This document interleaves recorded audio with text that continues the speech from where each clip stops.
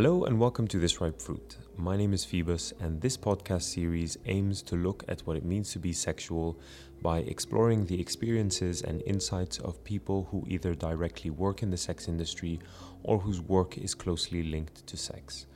I'm a psychotherapist and currently carrying out a doctorate on the meaning of sexuality, and my aim in this series is to create an open and non-judgmental space where we can all listen and learn from people who deal with sex and the sexual professionally. In this final episode of Series 1, I'm in conversation with Diarra Smith to reflect on the content and process of recording the first series of This Ripe Fruit.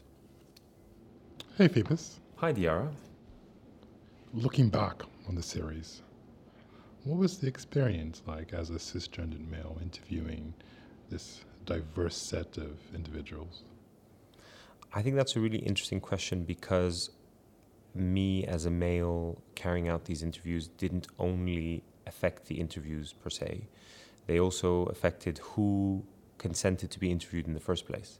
Because in reaching out to people, I would reach out and they responded to me probably on some level as a male. So in asking about kind of intimate questions about somebody's sex life and how they experience their sexuality, things would have been different. The interviews would have come out differently if I were a female asking another female about their sex life, or if I was a non-binary person doing that. So given that all of the guests of the podcast sold their services to males, I think there is something interesting in the bias that was present in the podcast, that the sex industry is predominantly geared for males, and here I am as a male asking about somebody's sexuality. So I feel a lot was missing,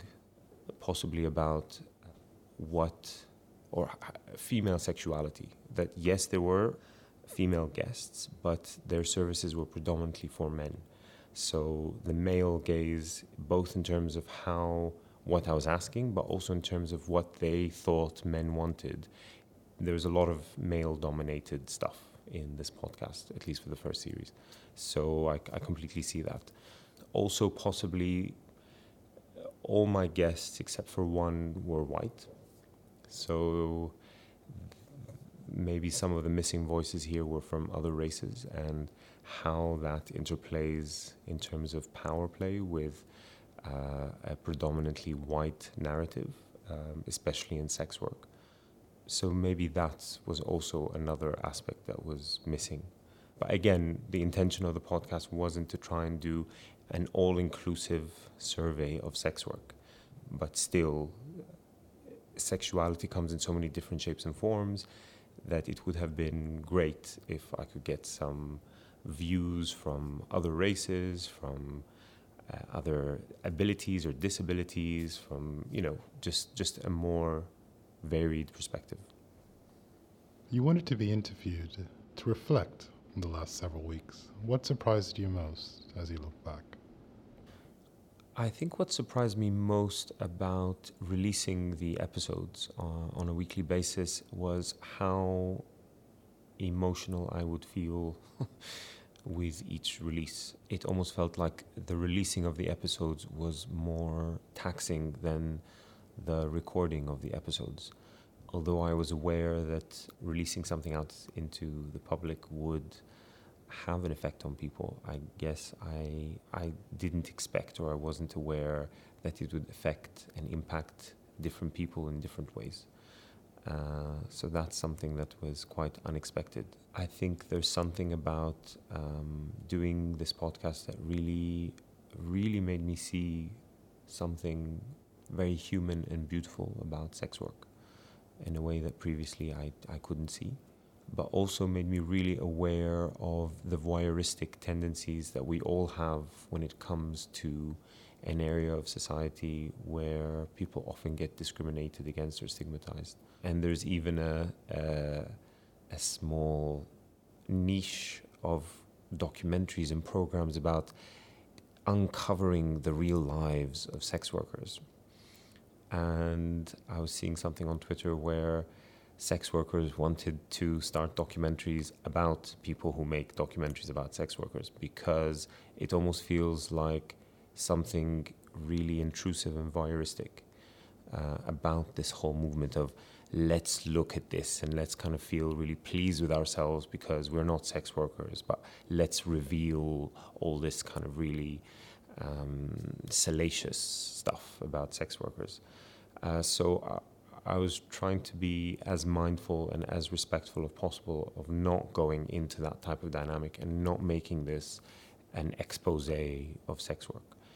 This is more about what does it mean to be sexual, and asking sex workers as experts, can you tell us, what do you know, what have you learned, what are your experiences like? And hopefully for people who have listened to learn, to heal, to expand their horizons, to see what's out there in terms of exploring.